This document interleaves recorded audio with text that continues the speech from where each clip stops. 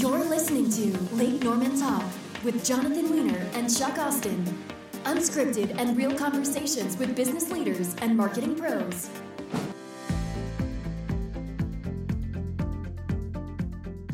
Chuck, we're back in the studio, this time with Cindy Utzinger, who's an occupational therapist and author of the new book, Why Is My Kid Doing That? Cindy, welcome to the show. Thank you. Thank you for having me. Absolutely. So for those out there that have no idea what an OT does, tell us a little bit about that. So an OT can work in a variety of different settings. Outpatient rehab in hospitals, in work environments, home health, etc. I'm in pediatrics, and so it's sometimes hard to delineate between occupational and physical therapy. In some settings, people will say that occupational therapy works with the upper body, physical therapy works with the lower body. In pediatrics, well, I'll say the thing that defines occupational therapy is the word occupation, and it's not about your job. It's your occupation is what you do in your daily life. So whether it's you're a mom, you're a kid, you're a businessman, whatever it is, occupational therapy helps rehabilitate a person to get back to their occupation. Like my occupation of eating donuts earlier. I think I just got back to that. So the book that you have out, this is why is my kid doing that? Yes. Right. So what is the basis of the book? What's the premise of the book? So the premise of the book is I want to help people to understand the why. I'm a why person. I need to understand why. And I like to teach why. So I wanted parents, teachers, counselors to understand the why behind what they're seeing in their children's behavior. So the full title is Why Is My Kid Doing That? A Sensory Approach to Understanding My Child's Behavior. So I want parents to understand that when they see quirky behaviors, when they see red flags, that a lot of times it goes back to the sensory system. They're not bad kids. They don't necessarily always require a diagnosis. That it's the sensory system that is involved. So I wanted to really just break that down, explain the sensory system, and give again, parents, educators, tools to know what to do to help. That's really interesting. So I don't have children. I know Chuck has 2 boys. So I'm always fascinated when I like to people watch. I like to study and learn and watch behavior just wherever I go. And when I see kids, could be, I don't know how old of children you're treating, but like 5 to 10, acting a certain way in a restaurant, for example, without 2 donuts, Chuck. And then there's other kids acting another way. So you're touching on the why. Is a lot of it, though, based on the environmental behavior that they're picking up from their parents and what they see and what they watch? Do you get into that aspect of it, or? Not so much. I mean, certainly that does play a role. Certainly we can model do's and don'ts for kids, but you can have very calm, gentle mannered parents and very wild children. So there's not always a big connection there, but there can be. Sometimes. There can be. So where are you finding, I know this isn't like, let's diagnose on the podcast hypothetical, but a lot of times, you're, again, back to the why. What are some of the reasons why, that's a great example, why that occurs? So what are you seeing out there? So to give you, summarize my book in a nutshell.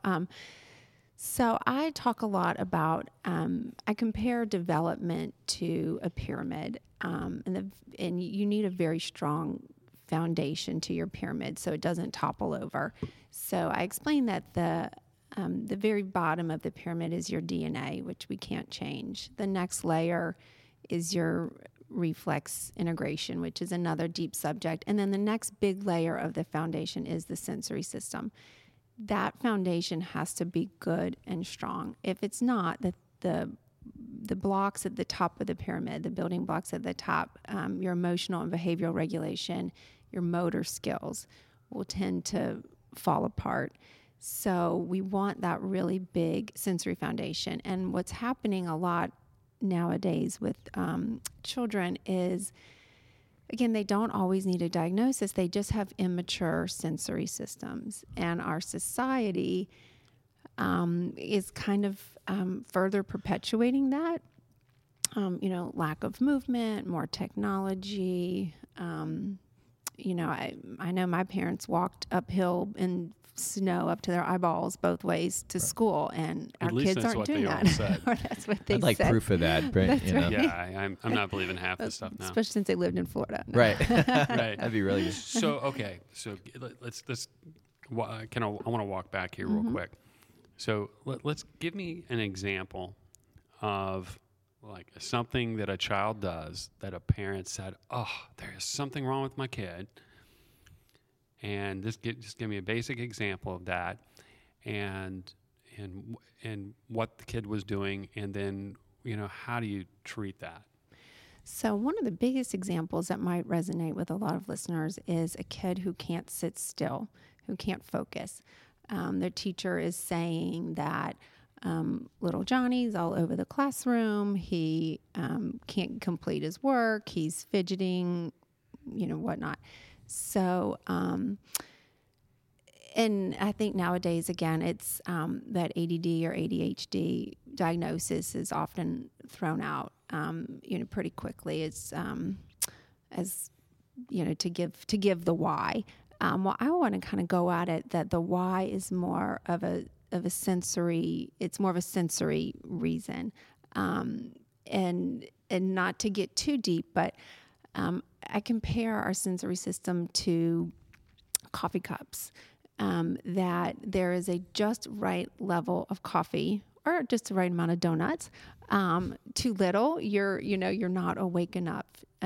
Too much, and your cup is overflowing. Well, kids have their sensory cups, and you'll see some kids whose cups overflow very quickly. They've had way too much, and those are the kids that will often shut down, and you'll see some avoidance type things.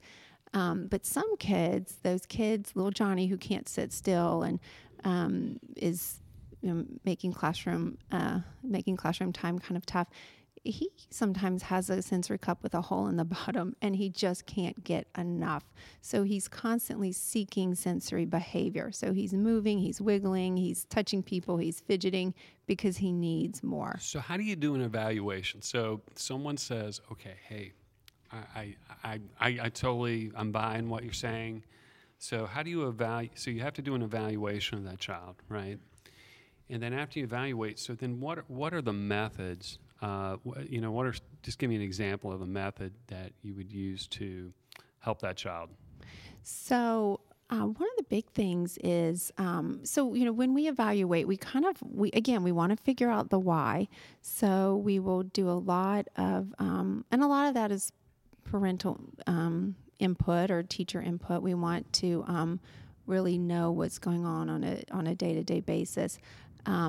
So we want to get to the why. Our evaluation also entails really looking into the visual system. A lot of these kids with, that can't sit still, can't focus, or avoiding work in the classroom, a lot of times we find out it's their visual system that isn't working right. They might have 20/20 eyesight, but vision's more than good eyesight. So we want to look and see how well their eyes are working for them. And that's not really in our scope of expertise. That's something we refer people out for. But then again, once we kind of uncover the whys and make sure there isn't something else going on, to treat little Johnny, we would want to really create a sensory lifestyle.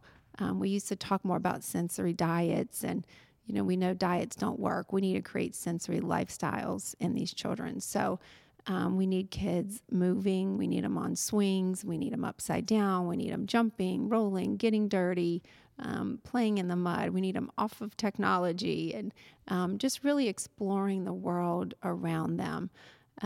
So we create a sensory lifestyle as kind of a means to help really develop that sensory system, develop that sensory foundation. And then we also work at figuring out what compensatory strategies we need to use. So what strategies can we use to help in the classroom so that he can get the sensory input he needs in a non-disruptive, appropriate way? How do we make little Johnny sit still in a restaurant to where he's not bouncing off the wall? So we also work to figure out what kind of compensatory strategies will work for that child.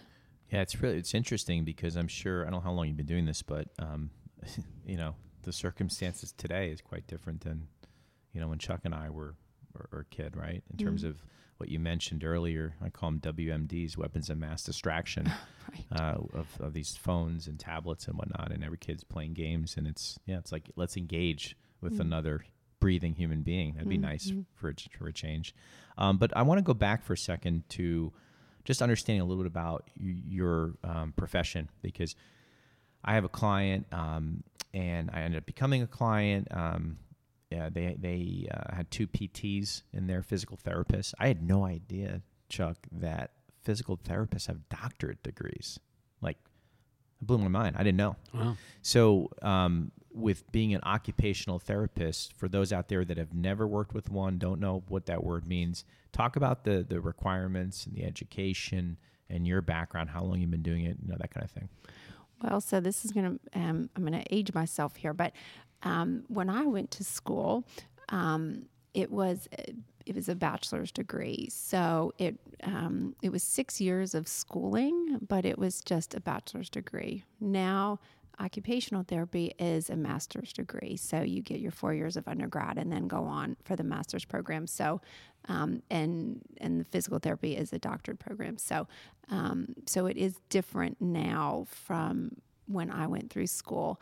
Another avenue, though, for people who are interested in the field, it's such an amazing field, and we have a lot of students come and shadow us and hang out with us, and I always encourage young women too. I say it's a great profession for girls to get into who want a career but still want to be a mother.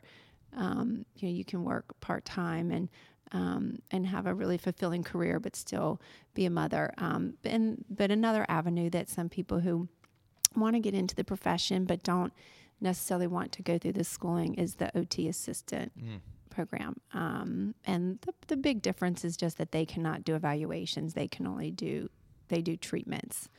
But that's not to say the OT assistants aren't every bit as good as the occupational therapist. So let's get real now. What's your favorite part about what you do? Just one thing, your favorite part. I would say my favorite part is giving parents hope. I love to see the light bulbs go off when they come in and they're like, oh, my kid has been doing this, and this, and, and they're just exasperated. And when, to be able to educate them and say there is hope, and it's not, I think what happens is we start to put Band-Aids on different problems. Well, okay, they've got bad handwriting, so let's get handwriting help. Or they're not doing good in school, let's get a tutor. Let's put them in Taekwondo. So there's, and not that any of those things are bad, but they just start putting Band-Aids on the problems, and Band-Aids can get expensive and time-consuming. So can Taekwondo. So can Taekwondo, Yeah. right? So I love giving parents hope. And just when that light bulb goes off, and I often hear, if I would have only known.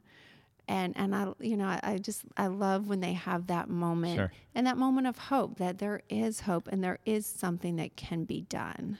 What's the hardest part of your job, or your least favorite thing about it? The hardest part, that's a good question. Well, because I work with a lot of very energetic kids that can require a lot of energy on my part. So there are days that I go home and my poor kids, I've got nothing left to give them because I'm exhausted. And I think the hardest part is when we live very busy lives and parents are overwhelmed as it is. And I think when you try to create that sensory lifestyle, I do feel like it can be overwhelming at first. So I hate seeing those overwhelmed parents of, oh, I've got to do this. But I think we really work with them then to realize it's very doable. And it doesn't mean you're sitting with your child doing activities with them all day. You can create a setup to where they can do it for themselves. So is it, yeah, I was going to add, that leads into what I was going to ask you about, the environment that you give the children, because each of them have their own set of circumstances, own set of issues that you'd have to work with them on. But the overall environment in a home, is it just too much TV? Is it not enough calm?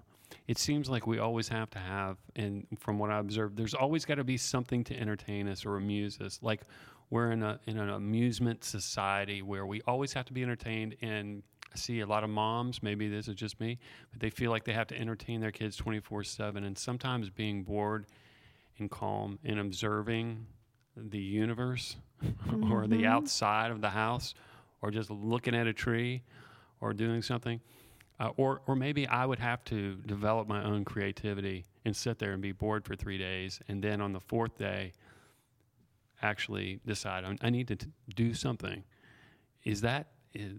Are these some of the things that you would recommend? Certainly. I do feel like, and I don't want to ever make a parent feel bad about screens. I'm a mom. I get it. My kids do watch TV and they do play video games. We just really try to limit it. They have to be mixed in with lots of playtime. So as far as an environment goes, I don't think that what we promote is calm necessarily. I think but to answer the boredom, yes, kids need to be bored. Boredom is when critical thinking skills evolve, problem solving evolves. Again, they just have to be creative. What am I going to do? And I see it myself that nowadays I do feel as parents we do try to keep our kids entertained more, I think, in an effort to keep them off of screens. And I always say, I'm like, why am I entertaining my kids? I don't feel like it should be our role to entertain their kids. I know my parents certainly didn't entertain me, but if it means keeping them off of screens, then we certainly do. But again, going back to the environment, I think one of the things that we need to be okay with is our homes not looking perfect.